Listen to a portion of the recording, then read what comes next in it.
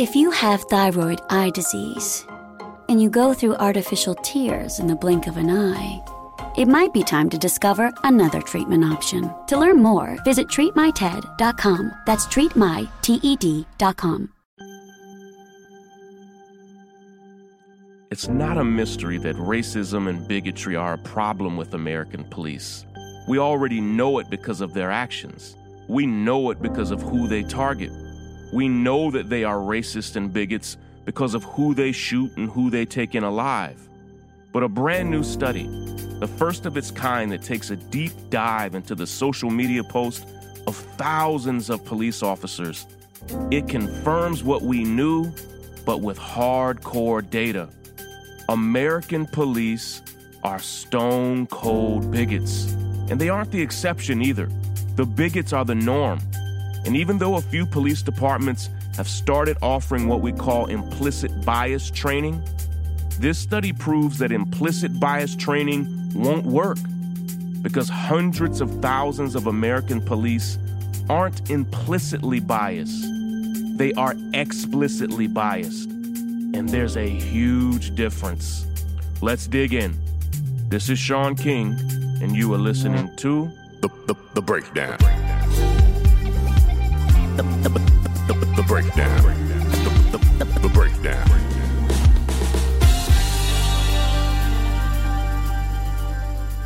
Journalism is so important. Without journalism and social media, I don't even think we'd know a fraction of what we know about the brutality, corruption, and bigotry of American police.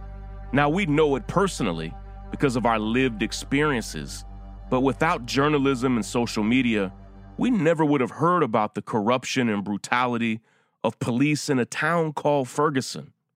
We likely never would have heard that American police weren't killing people every 2 to 3 weeks or every 2 to 3 days like most of us thought, but they are, to this very moment, killing at least 3 people every single day.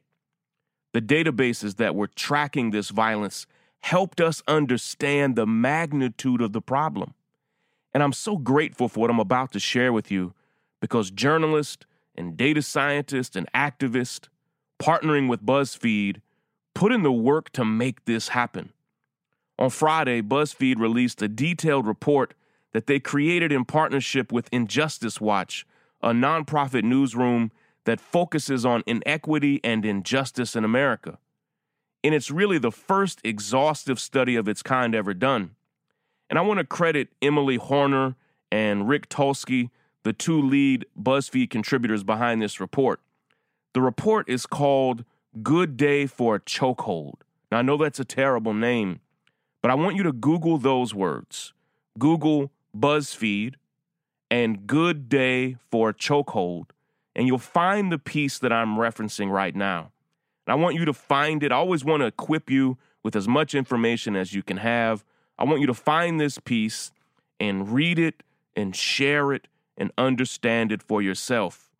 Those words, Good Day for a Chokehold, were written and posted on Facebook by a police officer from Phoenix, Arizona, named Reuben Carver III. And that's what this study is all about. They studied the Facebook post from thousands and thousands of police officers, and they cataloged each one and determined which ones were racist, bigoted, violent, anti-Muslim, homophobic, anti-woman, and more. And what they discovered is what millions and millions of us have always known. American police don't have just a few bad apples.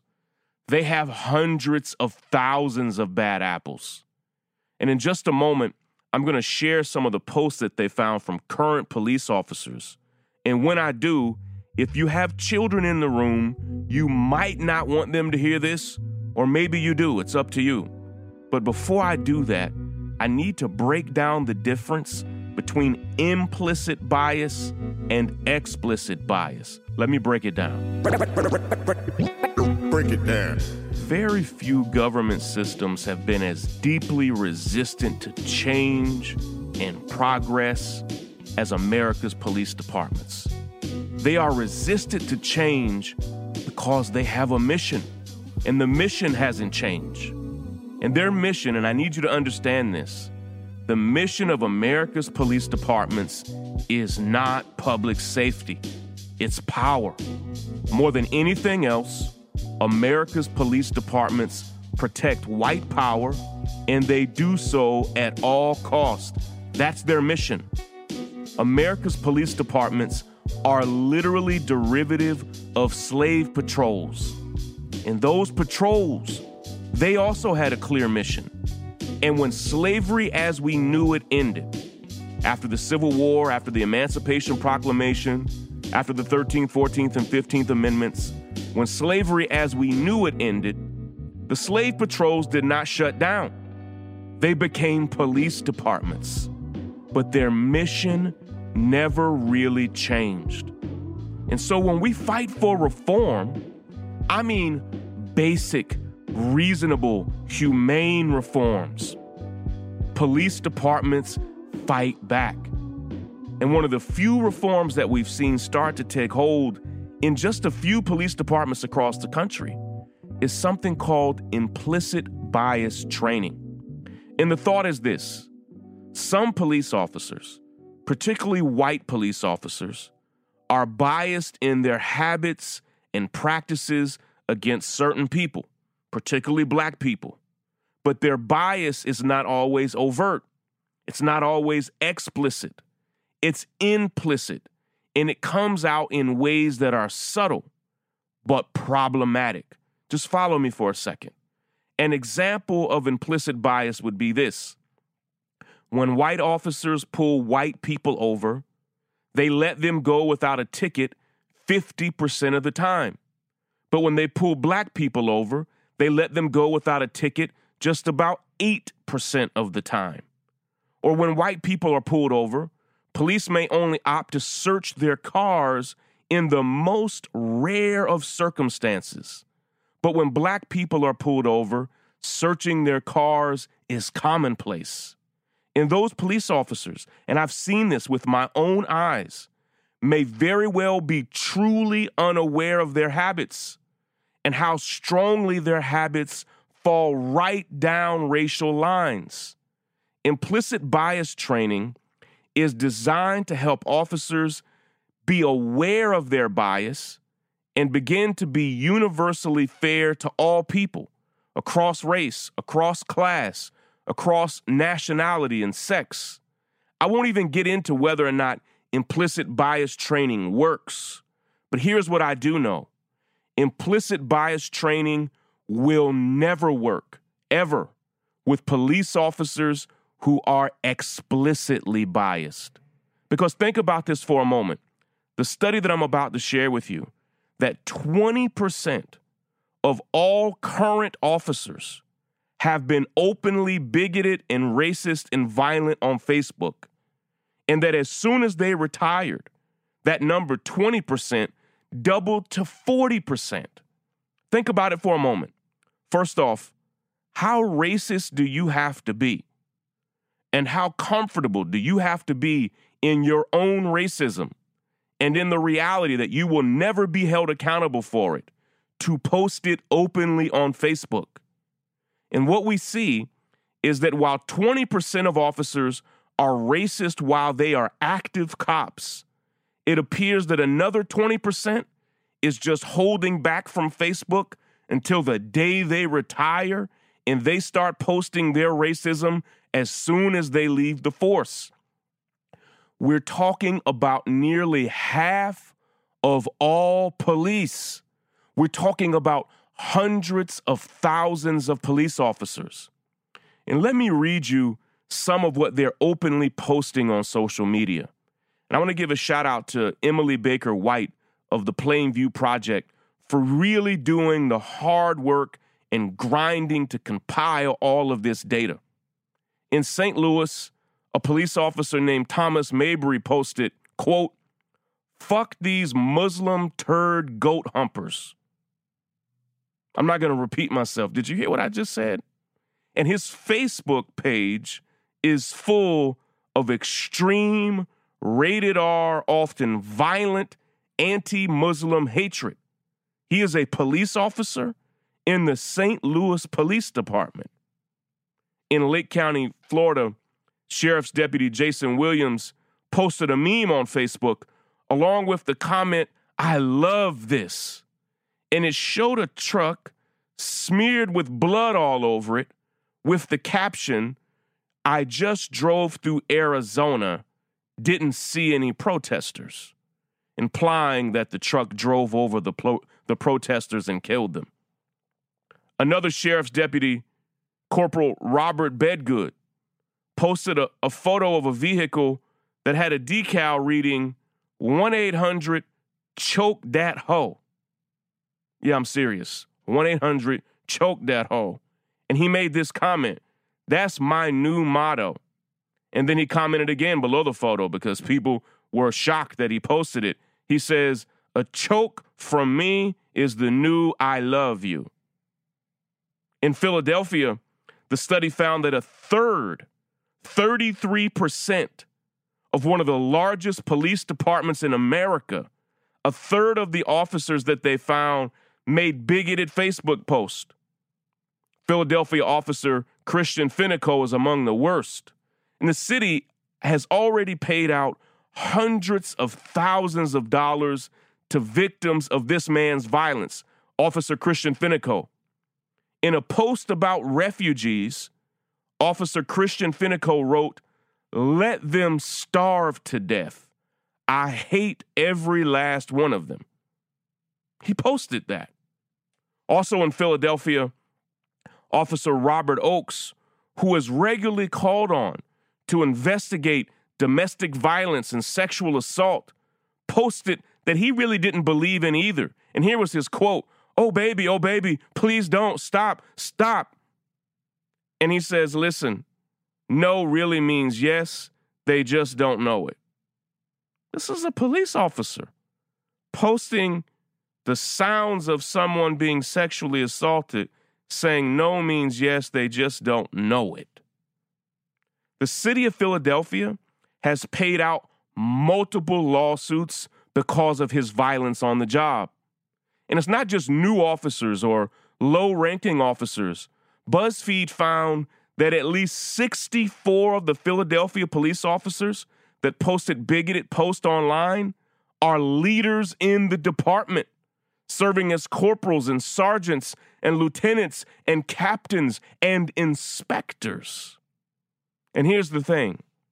If you are a bigot, you should not be allowed to be a police officer. That's it. If you hate Muslims, you shouldn't be a police officer. It should be against the rules. If you hate black people or immigrants or women or refugees and you hope they die, you can't be a police officer. And that sounds obvious to me, but it's clearly not obvious to America's police departments. Here they are, from coast to coast, being openly, explicitly bigoted. And I'll close today with this thought. And then I have one action step for all of us. And the thought is this. Cities, counties, states, and the federal government have continued to allow these police departments to run amok. And what's needed are hard, firm, clear, zero-tolerance rules on racism, bigotry, sexism, and hate that need to be established. But police departments will not do this on their own. Cities and city councils and mayors and governors and others need to make this happen, and they're only going to do it when we begin to demand it. And that leads me to our one and only action step for today. Action, steps, take action, steps. I have some homework for everybody today, and I simply want you to call your local police department, ask to speak to a supervisor, and I want you to ask for their rules on racism and bigotry in the department. Think about it before you call, get your words together, maybe even write down a few sentences that you want to reference. I simply want you to speak to a supervisor and ask them what their rules are, what are their policies on racism and bigotry inside of the department. and ask them to send you those rules. Ask them how you can make a formal request. And then I want you to email me and tell me what you find out, all right? Email me at thebreakdown@thenorthstar.com. That's thebreakdown@thenorthstar.com, all right? Good luck, everybody. Break it down. The breakdown. Thank you all for making it all the way through this episode of The Breakdown. If you haven't already subscribed to our podcast, we'll be right back here every single weekday, breaking down important news stories and issues. And we'd love for you to subscribe on your favorite podcast apps like Apple Podcast or Spotify. And please share this podcast with your friends and family, because our next big goal is to get to 100,000 subscribers, and we're not going to get there without you. Have you left a review yet? On Apple Podcasts, we now have nearly 8,000 rather, 5-star reviews. But we're aiming for 10,000 and we're getting close. So we still want to hear from you. So please leave your best review when you get some time. Of course, thank you to the nearly 30,000 founding members of the North Star, whose generosity even makes this podcast possible. We love and appreciate each of you so very much. And if you love this podcast and you want to support our work, or you want to see the show notes and transcripts for each episode, we'd love it if you'd consider becoming a founding member of our community, and you can do that today at thenorthstar.com. There we not only have our podcast, but hundreds of original articles and stories and commentaries from some of the leading scholars and thinkers and journalists in the world. Lastly, a shout out to our associate producer, Lysandra, our editor, Richard, and our podcasting director and senior producer, Willis, for their hard work on this and every episode. Take care, everybody.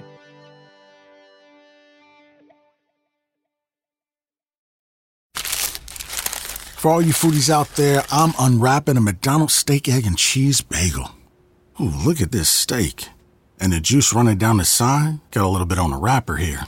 And then the fluffy egg and real cheese folded over the side, looking just so good. Grilled onions and a butter bagel too. Thumbs up for McDonald's steak, egg, and cheese bagel for breakfast. Love it. At participating McDonald's.